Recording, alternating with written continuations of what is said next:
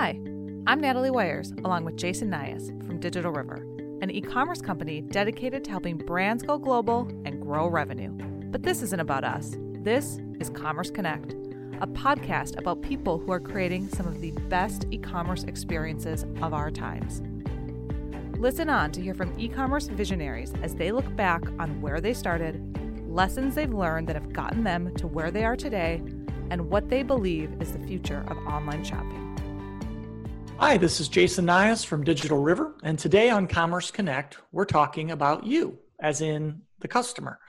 Businesses that offer great customer experiences generally do much better in e-commerce businesses than ones that don't. But getting it right when it comes to the customer experience isn't always easy. Our guest today is Mike Jortberg, who is an expert in customer experience and strategy for both business to consumer and business to business brands. He's Global Salesforce Practice Sales Director for Slalom, a global strategy, technology, and business transformation company. Mike, welcome. Thank you, Jason. Thrilled to be here. That's a mouthful. How does one become a Global Salesforce Practice Sales Director? Slalom's an interesting place in that it's been growing rapidly. And so our everybody's jobs have kind of shifted as things have changed over time. When I started 5.5 years ago, we were just a small $35 million kind of regional SI, as people call us. And Salesforce was probably 10% of the Slalom portfolio. Fast forward 5 years, it's now about 25% of the business and north of 400 million. And we also have about 100 million Tableau business. As expertise and as Salesforce has morphed by both acquisition as well as geographic expansion, we've had to do the same. So I've probably had 10 jobs between the 5 years. In the last 2.5 years, I've been launching our B2B commerce practice, mostly as a result of the Salesforce acquisition of CloudCraze in Chicago. And then last year we started and ramped up a B2C commerce practice. And now we're running a dedicated commerce team of about 30 people with on average about 8 years experience. And this team is some of the best in the industry. They've touched north of 550 sites over their careers. And we don't acquire companies. These are all hand-hired people and they work. And so I've been fortunate enough to, start a few things here and then bring in, expertise from both Slalom markets and from outside places to build up a really crack commerce technology deployment team in partnership with our Slalom strategy team, as well as an experienced design set of teams. So when you start to mix all those three things together, you can end up with helping customers answer questions about, should I be in commerce? And if so, how, which segments, which products, new, old, and then the design of a commerce program and how it integrates or doesn't integrate with service and sales and marketing. And then obviously the platform implementation and integrations. So all of those types of things you end up bumping into. And so, I've been fortunate enough to just be able to focus on customer conversations on helping companies design their first or convert from an old to a new, or think through how to pick and choose what you do on day one in commerce. And we bumped into Digital River through both variety of relationships in our Minneapolis market, but also just the need for speed, to play video game analogies, for people to turn on commerce. And, when I heard about Digital River about 2 or 3 months ago, it was like, wait, you can do tax, payment, and fraud in one instead of 3 everywhere around the world. And, we immediately had customers jump onto that. And so, I'm thrilled to be here and really excited for the conversation. Excellent. Well, thank you for the quick overview. That was actually going to be my first question is a little bit more about Slalom. I mean, you guys are pretty unique. Digital River works with a bunch of SIs who deliver a bunch of value, but I think Slalom is really quite unique. And one of the things that I mean on that is you touched on it on the intro. You don't grow through acquisition. No, you grow because you see a need in the market and you develop and hire expertise and you build practices around it. That's one.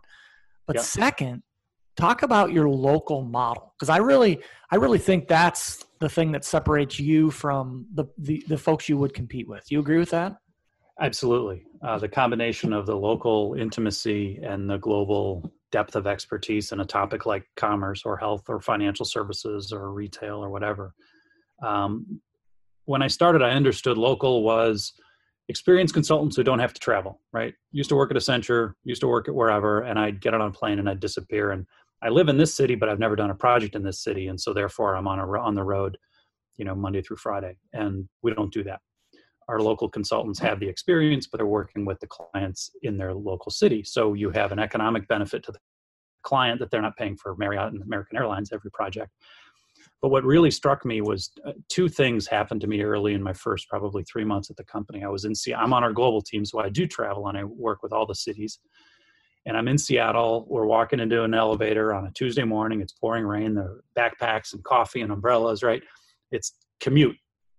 And I'm with my local guy, and I had flown in the night before, and he's riding the elevator up, and everyone's dripping on each other, and they're talking about the soccer game with their kids over the weekend.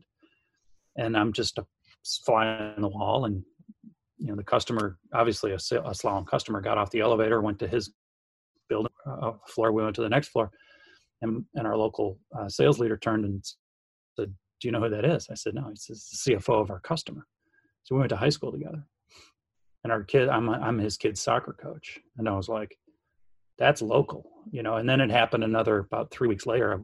We found a possible project in the Washington, D.C. market. And I called up our local team and they're like, "Oh, Nick, yeah, he was at my wedding. I used to babysit his kids."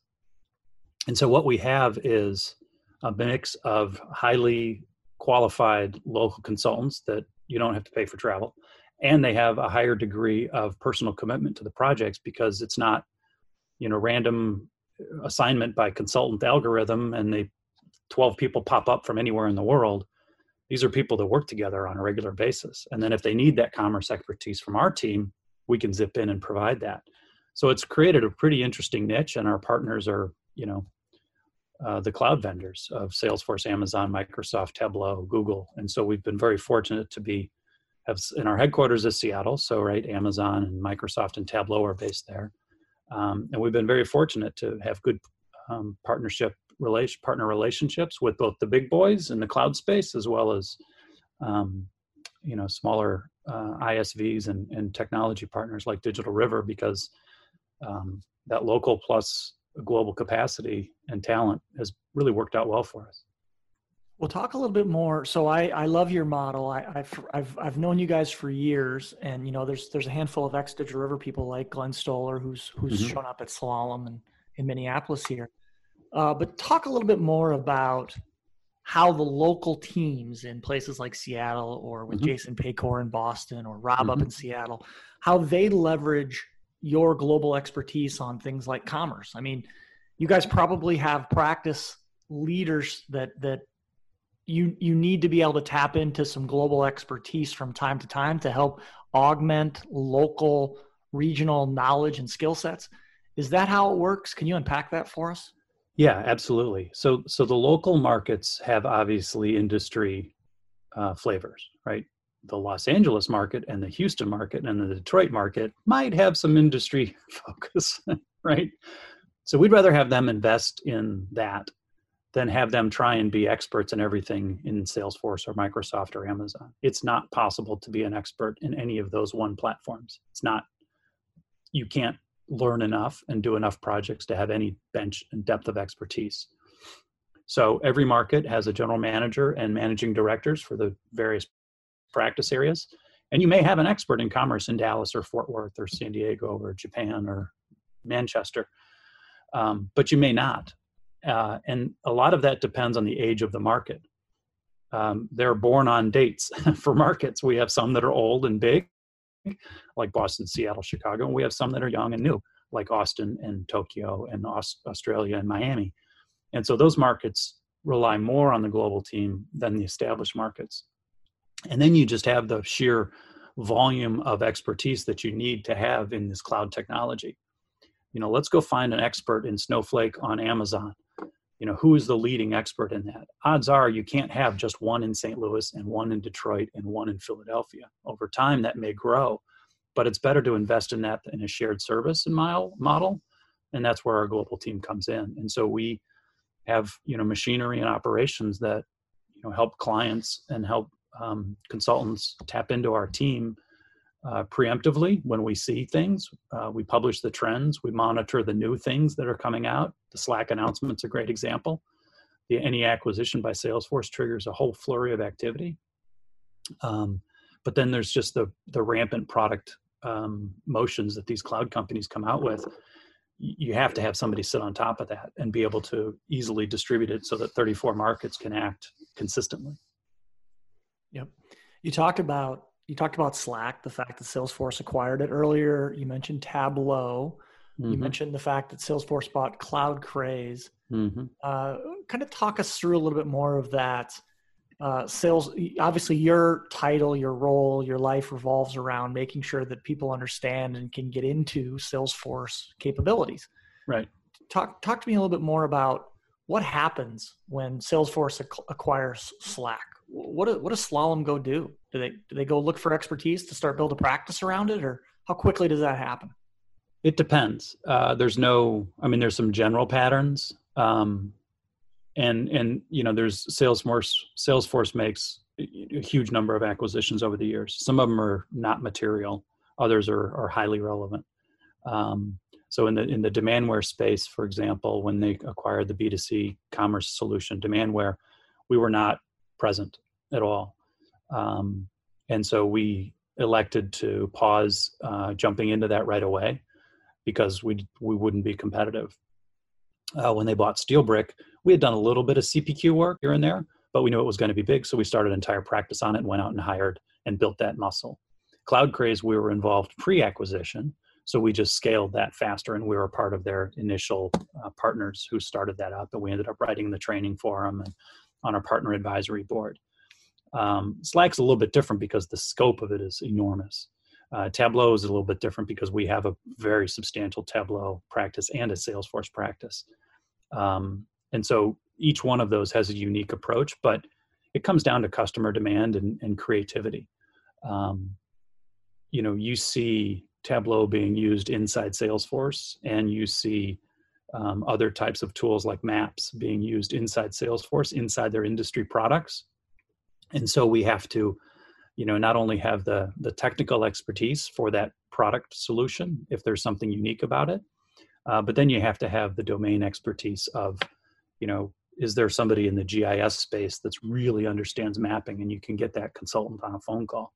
So in the mapping case, Esri in the LA market is a huge, obviously, GIS company, and they're a big Slalom customer and a big Salesforce customer.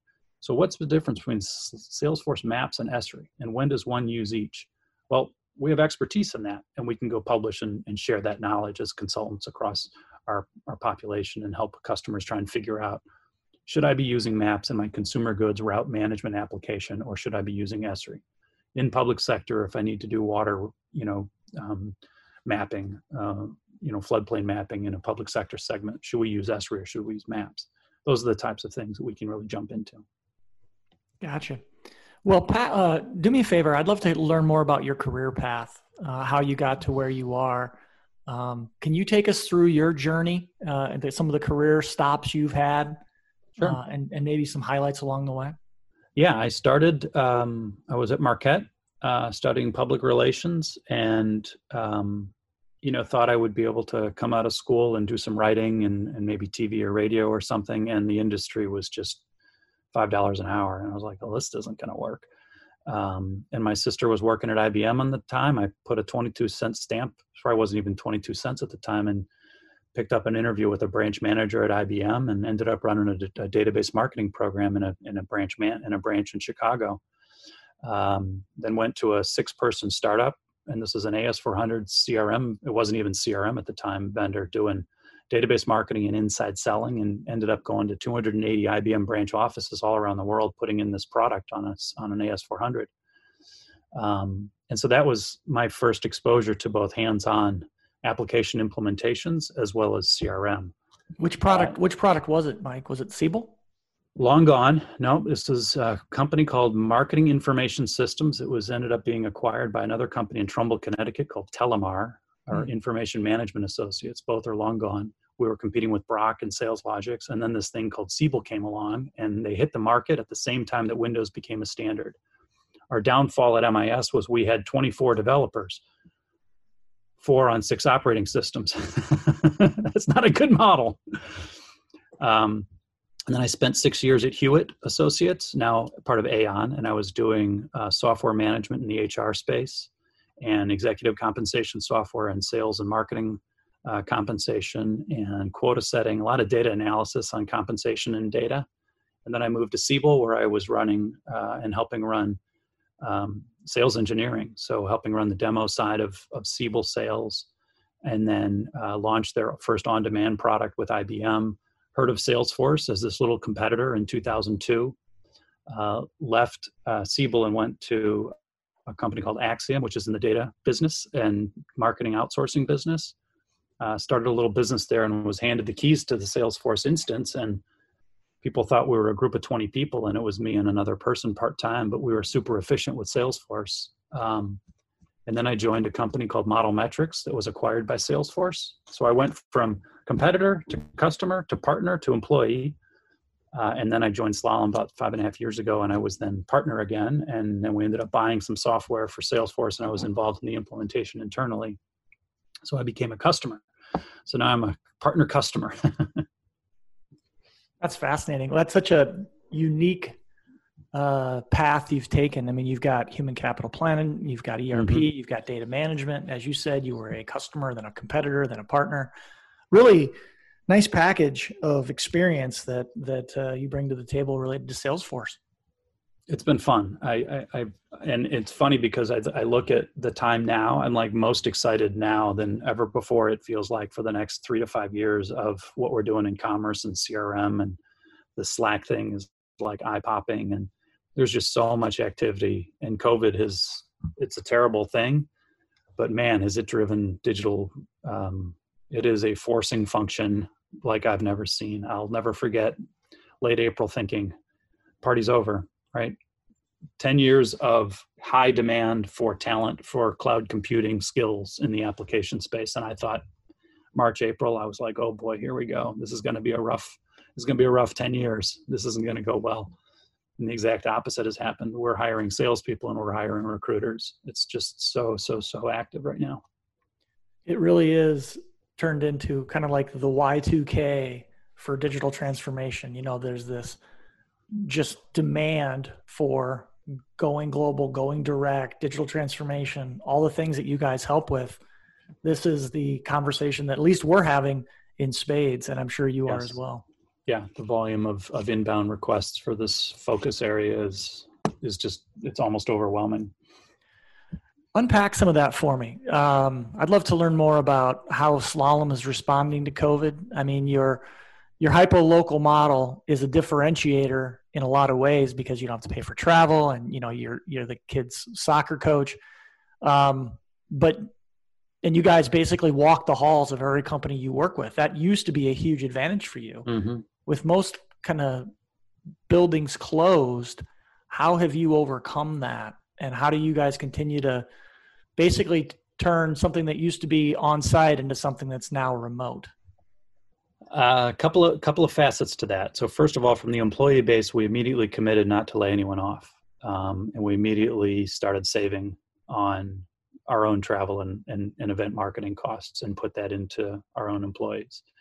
That was one. The second was we saw an enormous lift in the need for the local public sector teams to execute projects. So an immediate spike in chatbot, immediate spike in virtual call centers, and an immediate spike in COVID health applications. We're putting in virus tracking solutions. We're putting in DMV chatbots. We're putting in, that has easily gone up 400% year over year. So the interesting piece of that is that everything ended up being 100% remote. And it opened the door for us to staff people from LA into Portland or Chicago into Dallas without wrecking the working environment of spending 3 to 4 days in a hotel. So it opened up a whole new area of opportunity for us. And like everybody, we all had to adapt to the online component of it. But we just saw a shift in the business right away. And then we started putting out the work.com solutions for customers with Salesforce. That's a tool to help track scheduling and employee health and safety, and other solutions. The chatbot one was a real shocker. I think people in the digital call centers and the service, the need in public sector for service desk were the ones that really jumped off the table when you look at the data in terms of volume. And in terms of competitiveness, we still have competitive rates and we still have those local relationships. It's just that, the president of one of the business units that I work with, he's 4 doors away. He's actually in Florida because he moved. But our daughters went to school together. So we still have a personal relationship. It's just now we see each other over the screen instead of in person at the coffee shop. Wow. This has been a really, I hate to say it this way, but it's been a positive impact on Slalom. I mean, it sounds like you guys have a massive increase in demand for all sorts of services, and you've become more efficient. Local now means local plus local on time zone versus local in your building. Yeah. And so it's definitely certain areas are very, very challenging, right? I mean, it's not like the travel agency project we were on that ended. So there's, it was not smooth sailing by any means. But we're doing just a ton more with the nonprofits and the government space and the health space. That's really meaningful work for some employees to really try and help solve this riddle. So, as I read through your bio and it looks like you're very active and you're engaged. It looks like you're a freelance photographer. Can you explain to what MileSplit is and how you're involved with that? I think it's a pretty cool thing. Yeah, I've always been active running, and I think I did my first triathlon when I was 17. My brother did the Ironman before people even heard of it, and then my wife's run probably Boston 5 times, and so we're a very active couple. And kids got into it, and son's running track. He's throwing down a 4:30 mile. Next daughter jumps into it. She ends up qualifying for state. And MileSplit is a well-known running community. And the team that runs that and a couple of photographers saw some of the pictures I had taken, and you post stuff online, and they were like, "Hey, we want you to shoot for us." And so I started, shooting for them, and they'd give you a t-shirt and hat, and you'd get access to the events, which was pretty cool. And so it's just fun. There's a bunch of people who you become the unofficial friendly photographer, and people look at these pictures. And if you know how to take good sports pictures, it's not you with an iPhone scanning, and people appreciate it. And so the team is going to do a bunch of banners inside the high school, and I think my stuff might show up there. I've had some national coverage on a couple of different things. So it's nothing, it's a hobby, that's all, but it's just a lot of fun. So one of the things I like to make sure we do on this podcast is if people want to get in touch with you, Mike, and have a conversation around Salesforce or anything, what's the best way to do it? LinkedIn's probably the best. Mike Jortberg, it's out there. I've put a couple of articles about commerce out there from B2B when the CloudCraze acquisition happened, and I monitor and track when the Salesforce ecosystem changes with services acquisitions. So you can see some things I've written out there over the years. Excellent. So we'll ask our readers to reach out on LinkedIn, send you a message, and start a conversation with Mike.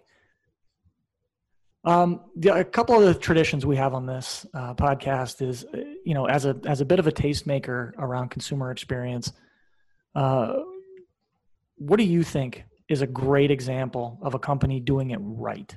Who really what's the word I'm looking for? Who really demonstrates a great customer experience, and why? Do you have any that come to mind, or projects perhaps your company's worked on? Yeah, I think in the B2C space, I've always been blown away by USAA. My dad was a Navy veteran, was in the nuclear submarine space forever, and 20-some year veteran of the U.S. Navy from World War II all the way through the 70s. And I'll never forget being online one day with USAA, probably 2 or 3 years, probably 2 years ago. And I couldn't find what I was looking for. in my account in the insurance, whatever it was. And so I picked up the phone and I called, and their VRU knew that I was online and I was looking at auto insurance policy something. And it preempted the 19 VRU, press this for this, authenticate yourself, because my phone was registered. And it said, would you like for me to transfer you to somebody who can speak to you about auto policies? And I went, holy crap, they're in the room with me. And it saved me, 10 minutes of tinkering around and trying to get to somebody who knows what I want. They knew that I was struggling, and they knew exactly what I was looking for. And so I've never seen that done before. And I think that if we could pull that off in B2B, that would be amazing. That would be really amazing to be able to anticipate what people need and what they want and why they're calling. And I think the data is there, but leveraging it and harnessing it is going to be tricky. And doing it so it's not creepy is a challenge in privacy respection. Those are the types of things that I think stand out. And then there's another number of companies that blend both B2C and to B2B that are fascinating. The IT software security space, office furniture space. Barry is a great example of a route to market that starts with B2C, but then for rising desks, but then immediately moves into B2B office furniture. Which company was that? Veridesk? Well, they're called Very now, but they were Veridesk. Yep. And they started their journey by advertising rising desks in airplane magazines. And now they're a huge B2B office products company. But they started with the route to market as B2C. And they have the appropriate tools for the appropriate routes to market. And they do a wonderful job mixing and matching how that happens for a very seamless customer experience. Another great example. I would be remiss if I didn't also comment on a competitor of theirs called Ergotron, who started in the exact opposite, B2B, and is dipping their toe in the B2C arena as well.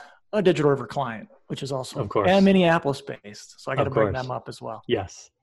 Well, you started to kind of tap on my next question, which is you guys sit at the intersection between big brands and strategy, and you guys and execution, and you really help companies both develop their strategy, but also put it in market and grow it. You used a really good example about USAA.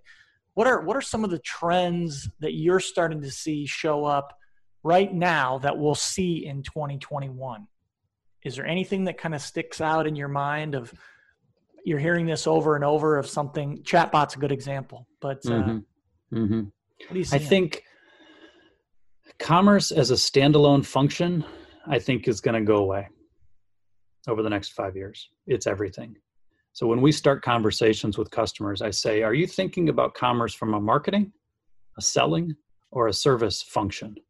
And they kind of like, well, what do you mean? It's commerce. I said, I know, but what if it's customer acquisition versus show me my invoice, right? And so I don't think there's a lot of people running around trying to hire VPs of commerce.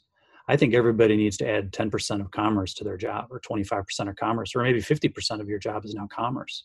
And I don't think the B2B world is not ready for that like the B2C space is. And so that to me is a fundamental shift. And the guys, there's a book called $1 Billion B2B Commerce that's out there. And he talks about there's an apocalypse. The retail apocalypse wiped out Sears and millions of other stores because of Amazon. That could happen in B2B because smart B2B sellers are going to continue to press more and more into commerce. And if you wait too long, you could get smoked and not even know it. And the pace of change is so fast that new players and new entrants and venture money and direct to consumer is just, I feel bad for somebody who's like, well, we're thinking about doing it. We might start it in 2022. I'm like, it might be too late because there's just someone's doing it in your space. You better figure out who and how and either join up or, and that's what we're seeing is people trying to start super fast, which is why we love the Digital River model, right? I can do 3 things with one integration, sign me up, right? And that's when people say, I want to turn on an MVP commerce site in 12 weeks. Okay. Have you ever done it before? Nope. I have no idea what we're doing. Okay. Well, then we need to focus and simplify so we don't make a mess of things. Yeah. And focus on what you're really supposed to be good at, which is developing great products and great go-to-markets. and, leave the rest to experts like, Slalom. And hopefully you bring us along as well on your journey when you win. It's worked so far. So, yeah. Yep. Well, I love that you referenced Brian Beck's book, $1 billion B2B e-commerce. We actually had Brian on one of our early podcasts as well. And he mentioned, oh, good. So very consistent. Yeah, I feel like I'm listening to his book. I think he's like been in my office for the last 4 years. It's kind of creepy. It's great. He's a really good guy. I actually recommend you reach out to him directly. Yeah, we have over LinkedIn.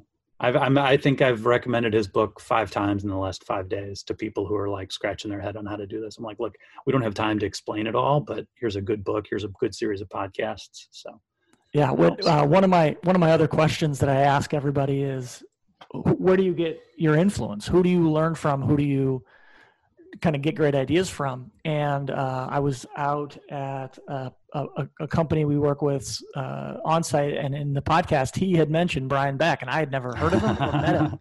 And so I reached out directly to him to have this conversation. And you're absolutely right. He's the real deal. Yeah, no doubt. I mean, the Salesforce space is full of unbelievably innovative people. In both at Salesforce and their competitors and their partners, right? So Conga, DocuSign, 7 Summits, our competitors, Docmation and Simplus. These guys just do amazing, really cool stuff.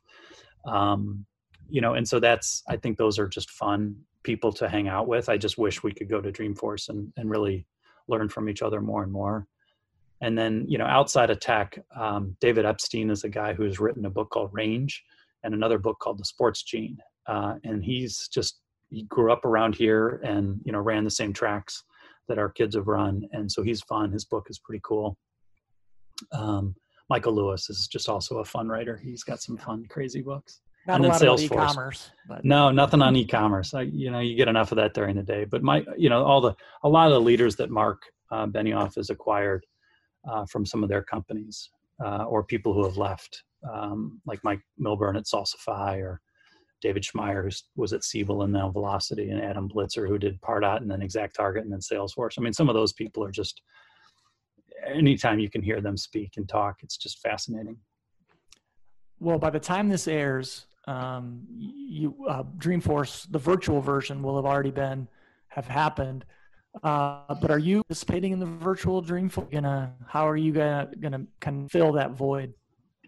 Well, we are proud to say that a Slalom employee was the first person interviewed on the 2020 Dreamforce. A guy named Aaron McGriff, if you watched it, was interviewed by The Comedian right before Mark announced the Slack acquisition. And Aaron has a pretty amazing story. And if you haven't read that, Google Aaron McGriff and Salesforce and Slalom, and you can read his story. It's a fascinating, amazing story. And then we're doing a lot of sessions with customers, right? Dreamforce to You is where we tailor content. And we've done a number of webcasts over the year that have been repurposed. And so some snippets of that get pushed into the Dreamforce content machine. Perfect. Question for you about how does Salesforce listen to some of its strategic partners like Slalom? Are you guys part of an advisory board? Yep. How do they keep you engaged and current and pick your brain on what they can do better or who they should acquire? Can you unpack a little of that for us? They don't ask us who they should acquire. Well, we are on 2 partner advisory boards and 2 technical advisory boards in the commerce space. We have a number of those relationships across a lot of the different clouds, whether it's analytics or field service or financial services or what have you.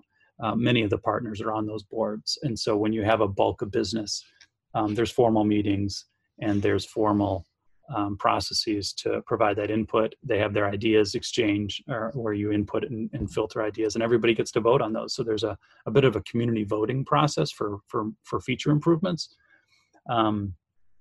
Obviously, their total addressable market has shifted as time has changed, and so we have to adapt to that. But they're great at listening. I think they also use a lot of data about what people use in their own system. And I think I suspect that someday we'll learn from inside Salesforce how well they study how people use things.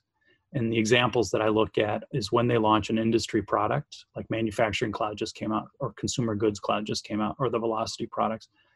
The product market fit for the niche features in those cloud products is spot on every time.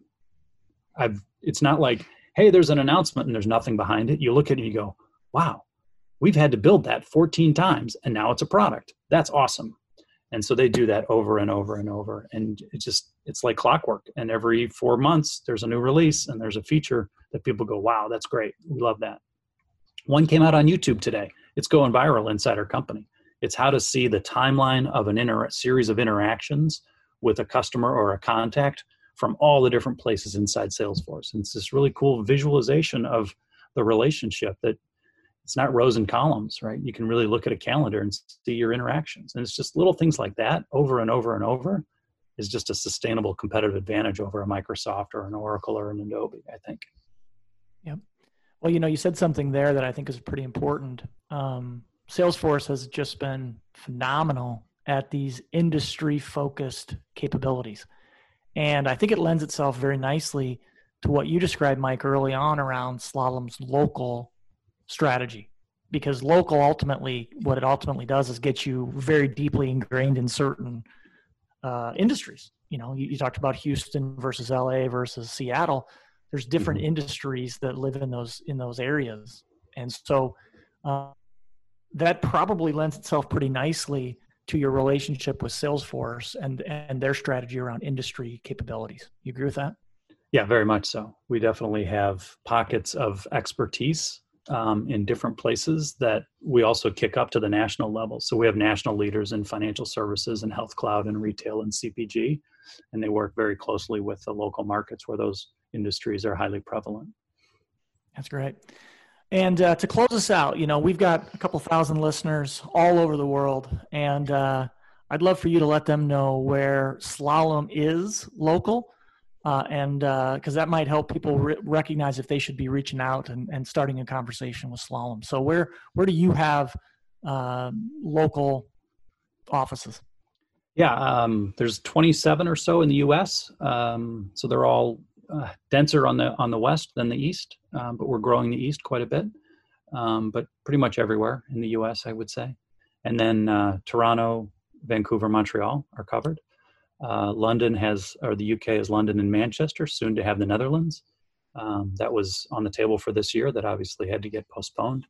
And then Australia and Japan opened up this year as well for Tokyo and the two cities in Australia, Melbourne and Sydney. Fantastic. Well, Mike, thank you so much for investing the time with me today. Congrats on a really successful 2020. And thanks again for your partnership and looking forward to 21. Thank you, Jason. You've been listening to Commerce Connect, brought to you by Digital River and edited at Matriarch Digital Media in Minneapolis, Minnesota. To learn more, head to digitalriver.com.